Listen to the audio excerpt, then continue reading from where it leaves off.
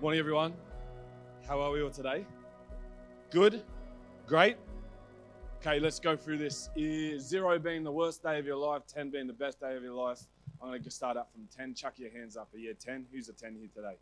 Oh, I like it. 9, 8s, 7s, 6, 5s, 4s, 3s. Don't be shy. 2s, 1s, 0s. Yeah, okay. Look, I'm probably at like a 2 this morning because I had to pay my petrol this morning, and that hurt a little bit. Had to move some money around to get here, so it is what it is, isn't it? It is what it is. So, welcome. I'm not wrong. Welcome. Look, I have the honor and the privilege to be able to speak with you this morning. And honest, my hope is this: you leave built and encouraged around the issue of work, your vocation, your career. That's how I hope you leave this morning. Whether what work looks like for you, whether you're looking for work, whether you're in your work and you're looking at retirement in a couple of years, whether you're going to work Mondays to Fridays, whether you're on a 7-day roster, whether you're on overnight shifts, whether you're a stay-at-home mum, whatever it is, I encourage you around your work, because work is a part of life. So I hope you leave here built and encouraged that God is with you. God is with you, and there's a reason for where you are.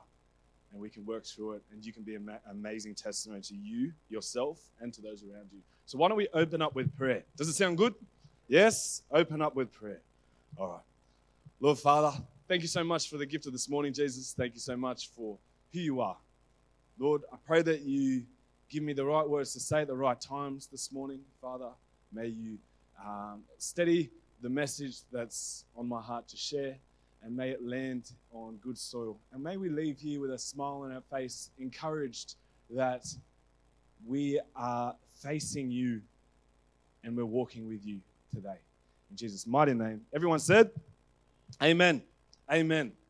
Amen. Jesus is better. And I've been thinking about this because I've been thinking about what's my testimony. What's my testimony? Because I find sometimes I really struggle to think about myself. Who's my testimony? Who am I hitting? Who am I bringing to God? Who am I sharing Christ with? And it got me thinking. I walked in here today. I think I had 4 conversations with 4 different people. The first thing we talked about, how's your week? Yeah, good. How's work? Work, which is great. It takes up, according to studies across the board, it takes up about 1/3 of our lives is work. So if you're lucky enough to hit those triple digits of 100, I don't know how many hours that is. What's that? 37.5 years worth of work. I'm not good with maths. I failed general maths at school. That is a lot of your life spent working for the man. Yes? Earning, surviving, attempting to thrive. It's a lot of time. You study sometimes. You build up debt, student debt and all these things just so you can go and work harder at somewhere else to pay it off. And then eventually you earn enough to get the funeral insurance that you can again one day be buried in the ground with. It's funny how so quickly our motivation, our perspective on what work is sullied. Work is, it's a survival thing. So you've got to provide for your family. Like, yeah, you've got to. You have to. It can be a survival thing. It can be a necessary requirement. It can be something you have to do. It can be a labor. It can be that thing that is just you hate, and sometimes you personify it as your boss. You know, we've all had bosses in our past that we can all think back with and go, oh man, I remember that guy. But we'll talk about that later. But work, it can be something that really, say we're not looking forward to Monday. Hey, if you're looking forward to Monday, chuck up your hand. Yeah, love it. See, these people, I want to encourage you guys, if you talk to them later, I find that you'll find a natural joy in these people, a natural joy. And that's what I want to try and pull out and say that is an amazing attribute that is attributed to people who can find that there is reason for your work, there's a purpose behind your work, that you are actually created, and work is healthy for your soul. It is healthy. It is healthy. If we go back, look at we start back where, before it all went sour, before Adam and Eve ate the papaya or whatever it was, we can go back to Genesis chapter 2, if I can get that up on the screen. Genesis chapter 2, God's created Adam and Eve. Let's look at one of the first things he tells them to do. First directional verb? No? Yeah, directional verb. The first direction he gives Adam and Eve. The Lord God took the man and put him in the Garden of Eden to work and take care of it. This was before the fall. This is before they'd gone over to the garden and said, I'm really hungry. Don't tell me what to do, God. I'll do what I want, and grab the fruit. Before that, in a perfect world, in a perfect creation, the Lord took the man and took him to work. To work. That kind of, it must imply that work is healthy. It is something that's healthy. In fact, it is something that is necessary for a healthy soul. It is necessary for us. It's something that we should be instilling not only in our lives, but maybe if you have children, it's something to also instill in them, that work is actually something very healthy. And it's something that God not requires, but God has placed for you to engage with that can actually benefit not only you, but also others. Because we have been accepted by God, so we don't now work because he makes us and stuff. We've been accepted, so we work as worship for him to impact positively others. So I really want to encourage you that really broke a lot of stuff in my mind, because work was something, it was annoying and it's frustrating. It's something that it is that slug. For me, it's that slug every day. It's that chip until you crack and go, I'm chucking a week sickie, I don't care. I'll do what I want. No. You go home and you rant. I don't know about you, but I struggle to turn off work mode. Like my nonno, God love him, and he passed away last year at the age of 99. I think he was. He came here a couple of times actually. I think he was about 3 months off 100. Love him. Immigrant, came over from Australia, built a house out in Castle Cove, amazing, no mortgage. The guy was a work machine, was working all the way up to it was actually inhibiting his health. My dad did his eulogy and mentioned that Nonno would always say he had a mania for work, a mania, a drive that he just couldn't quench that thirst. Maybe that relates to you. You just can't quench that thirst. I know sometimes I go to work, I get to work, then I come home and then I can't switch off. I've got to keep doing something because I have to deserve relaxation and I have to work to earn relaxation. That might be you. That's something that I struggle with, and on the opposition, maybe it's laziness. And laziness can be the biggest enemy of a talented person. It can be laziness because you can get through life just on your gifts and your talents, but you're not willing to toil and work in the garden, work in the soil, and do that hard work. But it's something just to think about, just a question. Think back, maybe you can think back to your parents, your maybe your heritage, and think about, where does that work ethic come from? Is it a biblical work ethic, or is it a work ethic that's driven by social constructs of where we are, what we're doing? Is it driven by the pressures of external pressures? Is it driven by your self-talk? Is it driven by all these different things? Or is it driven by God? Because you can start to view work as either a curse or a gift. And it was intended as a gift because it was given to us to do in the garden. Sin came and became a curse. It became a curse. I don't know, that really, when I heard that God actually intended us to work, it kind of broke something in me that I was like, wait a minute. This can be done right. Does that make sense? This can be done right. Work can be done right. And so I want to really encourage you around that in your vocation, that your Monday might not have to be as scary as it might look. Your Monday might not have to be as weighty as it might seem. So I really want to encourage you guys around that. See, it becomes, when you find out what your perspective on what work is, your vocation, your career, when you start realizing who then gifted it to you, so God gifted work to Adam to work in the garden. It was a gift. He provided work for Adam. So God, the ultimate provider, provided work for Adam. So as God, the ultimate provider, he then is the one we work all. Now, you might have a structure within your workplace, which you have 3 executives on top of a CFO, a CEO, and a COO, and who answers to stakeholders and all these different things. But actually, the ultimate provider of your work is the creator of all things.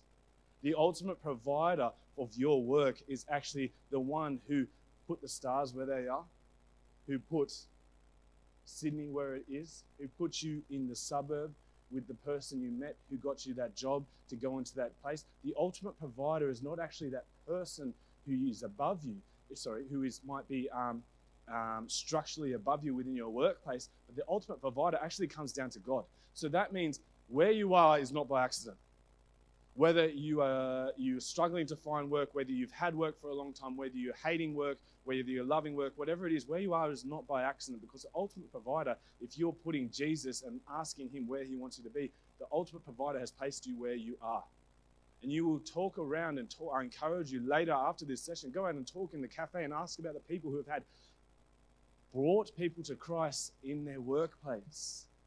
And it may not have been them sharing, I went to church, have you heard of Jesus, and threw a Bible at them. It was probably, that person has something different about them in the workplace. There's something different about that person that attracted them.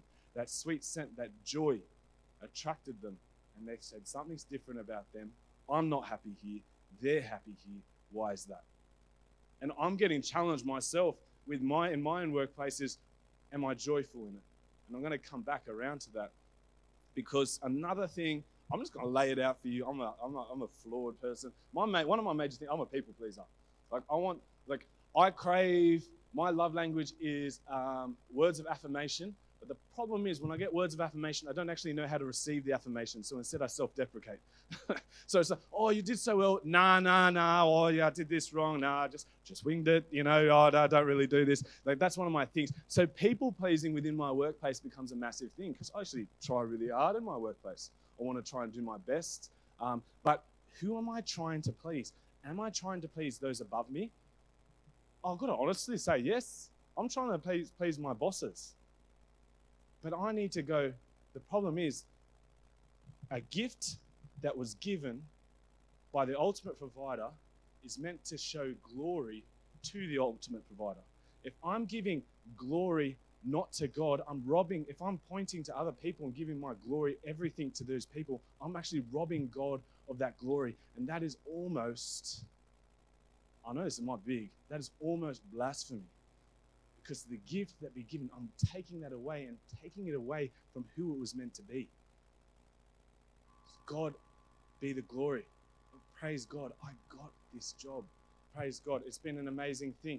But I need to be working for the right reasons, because people pleasing got there in the end. People pleasing will ultimately leave you thirsty. It's an unquenchable thing. That mania will never be quenched, because there will always be somebody who doesn't like you. It's tough. Sorry to say it. There's always going to be someone that doesn't like you. And it sucks. But there's always going to be someone who loves you, even if everyone hates you. And that is God. So hold on to that. Hold on to that. Hold on to that. Even when it feels like it's the heaviest week of your life at work, it's a gift. It's a gift. Trust that you're not there by accident. Trust that. And I'm wary of time, and I'm going to have to power through this. But I want to bring you back just quickly to a story in the Bible, which was one of my most favorite stories. If I can get that up on its my Luke verse. This story is written twice in the Bible. Okay, twice in the Bible. It's written once in Matthew, I think it's the Matthew verse, sorry. It's written once in Matthew, it's written once in Luke. When it's written in Luke, Luke does a lot more detail, and there's a couple more things he adds to the story. Matthew kind of breezes through it. Now, if there's a fight at school, like we had this week as well, if there's a good biff, we get everyone to write down a school report, and I've got 10 different reports of the same thing. The funny thing is, no one saw the same thing. Yeah? Everyone saw something different, but I can gather through that data, and I can see, well, old mate hit old mate here. Yes? There are some basic truths in there. Yeah, There might be some difference. It was because of his girlfriend. No, it was because he crushed his bag or threw this. But I can give some basic truths here. So we have an account by Matthew and we have an account by Luke. I'm going to go to Matthew because it's a shorter verse, but I encourage you also to go through the verse in Luke. It's an amazing verse. I tell you why, because I call it the under-over concept. The under-over concept. So this is the story. When Jesus entered Capernaum, Jesus had just delivered his most meanest sermon on the Mount. And he's come down, probably a little G'd up. I'm emphasizing here. It's okay to laugh. Entered Capernaum, and a centurion came to him. A centurion was a man of power. He was a worker. He had gone through training. He had received rank. He was now looked over 100 men. Generally, centurion, 100. Okay? He also had, that didn't include slaves, but 100 men. Slaves, servants, and things in households, and responsibilities for the land. A centurion came to him and asking for help. Lord, he said, my servant lies paralyzed, suffering terribly. Love this man's heart. I can already see an empathetic heart. That's a man who sees the little as well, which is an amazing thing. I just like this guy.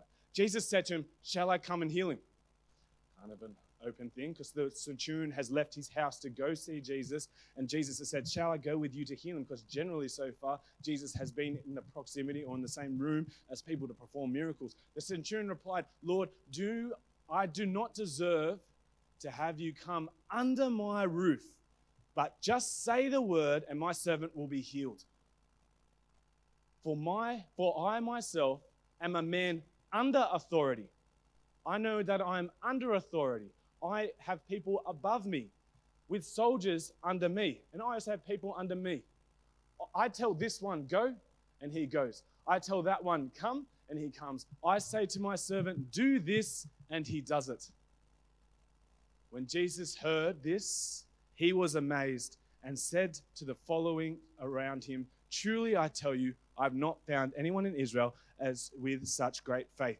Truly amazed. God incarnate, God stepped out of the cosmos, came down, put flesh and blood on, came down into a Roman-ruled world with the Jewish, into the sand, into the dirt, into the filth and everything. The clean stepped down into earth, and he was amazed. He's only amazed 2 times in the Bible where that word's used. The second time comes a bit later, where he is amazed at the lack of faith. Here he is amazed at the faith. Amazed. Amazed. Amazed. Why is he amazed? He's amazed because of the statement before. I'm a man who is under authority and also have people below me. This man recognizes, despite his rank, despite what he's done, how much he's earned, his power, position, influence, or lack of, he is still under Jesus' authority. He is still covered by that. He understands, and it's not going to be a big jump when Jesus dies on the cross, that he can then be under the righteousness of God. It's not a big jump of faith for a man who says, you don't even have to come to my house. I know that you're the ultimate provider. You're the ultimate authority. I know. It's not a big jump for him to then say, I know that you are the ultimate sacrifice and you are the ultimate savior. I need no one else. I also pull apart from this scripture is this. Sometimes you have to be under before you're over. Sometimes you'll find yourself with a boss that you just can't deal with. I remember being an old mate. I remember being an old guy down here working. I did 10 years at Woolies before I was a teacher. And I remember we had a rotation of managers through there. Love them. Great people. But I do remember this one boss who I really then connected with after a while. But I remember the first time I met him, came in. He was a scary bloke because I also heard he was affiliated. But that doesn't matter. We remember he was a big bloke. And he came in and he set up his desk. And the first thing he did, he set up his desk as a power move. So as you walk in, the desk is there. He's facing you.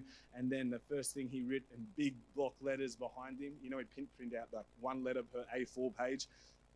Get comfortable with being uncomfortable. and he had this power move. So he'd sit at the seat and he'd be like this. He was a bigger bloke. Like he looked pretty mean. I remember getting in there and being like, whoa, okay, this is not a place where I really want to be. My voice is not really going to get heard because I got to start getting comfortable with being uncomfortable. Yeah, he got what he's wanted. Yeah, he probably rubbed a couple of people up the wrong way. But sometimes you have to be under before you're over. Sometimes you have to have a boss to realize what kind of boss, what kind of leader you will be. Sometimes, just sometimes, you're not as perfect as you think. And I'll put my hand up with that. And sometimes you've got to get a little sanded down by somebody who is above you. Because they might be placed there by the ultimate provider. The person who's in charge of everything may have placed that person there just to get a bit of character in you. I'm not saying you don't have character. I'm just saying one day you could be in charge or be over people and say, I know what that's like that centurion. I know what you can do, Jesus. I know what you can do. I'm trusting you. Just give me a little bit. Imagine the impact you will have when you're in charge of the little and you keep the little and you're faithful with the middle, with a faith that can amaze God. Imagine what will happen when you're in charge of the big. And God will be faithful to that. God is faithful because really, fruitfulness is awesome. You can live a normal life and chase power. You can chase anything. You can chase just the next paycheck, and that might be fruitful. But fruitfulness won't save you. Faithfulness will. Faithfulness will. Faithful that the God of all is your boss. Now, there's verses in Colossians you can go read, but I kind of wanted to pull these ones out because I like these verses. But what happens is when you stop working for the person above you, let me change that. Continue working with the person above you. But when you realize and acknowledge that God is above them, handing in that paperwork, signing that form, driving that forklift, lifting that box, getting the kids up, getting them to bed, looking for jobs, looking for whatever it is, just picking up even the smallest jobs, doesn't become something that is a weight on your shoulders, but it's the same as when you come in here and you lift your hands in worship. It's exactly the same. You are glorifying God for what He is, so who He is and what He's done. What He is the ultimate provider, and He's in charge. So I really want to pray that tomorrow when you go to work, know that you're meant to work. Like, you're meant to. It's healthy. It's when you get in your head and you forget who you're working for in the end. That's when you can get skewed. And that's when the weight can get heavier, whether that's you're studying, whether you're looking for a job, whatever it is. So I want to finish up just in prayer. And if this has spoken to you this morning, I want to encourage you, don't let it stop here. Church isn't just about 40 minutes when we come in here, but it's also the conversations that you have out there in the community. Because if you let this change, a joy will come into your life, like those people that raised their hands before. A joy will come into your life that will be so attractive that you will be a testimony for all those around you, despite of whatever your vocation is. You won't even have to speak words because your joy is a testimony. If you're scared of witnessing verbally, let your joy be the testimony and let that strengthen come up. Strengthen who you are. Yeah? Let that joy of who God is and what He's done for you, let that be your testimony. Because that points to one thing, and it points to Jesus. It points to Jesus. Lord, Father, I thank you so much for this morning, Father. I thank you that you're amazed by faith, God, and not by my works that I have to strive to do, God. But, Father, I pray for faithfulness in my work. I pray for the faithfulness with all those around us here, God. I pray that we realize, God, I pray that you build in us and keep in us an endurance through the times ahead, an endurance through the hard seasons, an endurance through the great seasons, Father. May our joy not be determined by the seasons we go through, but let our joy be determined in you, because the joy of the Lord is our strength. Lord, Father, thank you for all you're doing in all our lives. And Father, bless each person here. May they have an amazing sleep this Sunday night and wake up refreshed, ready for work, ready to do whatever their week brings for them on Monday morning. In Jesus' mighty name. Everyone said,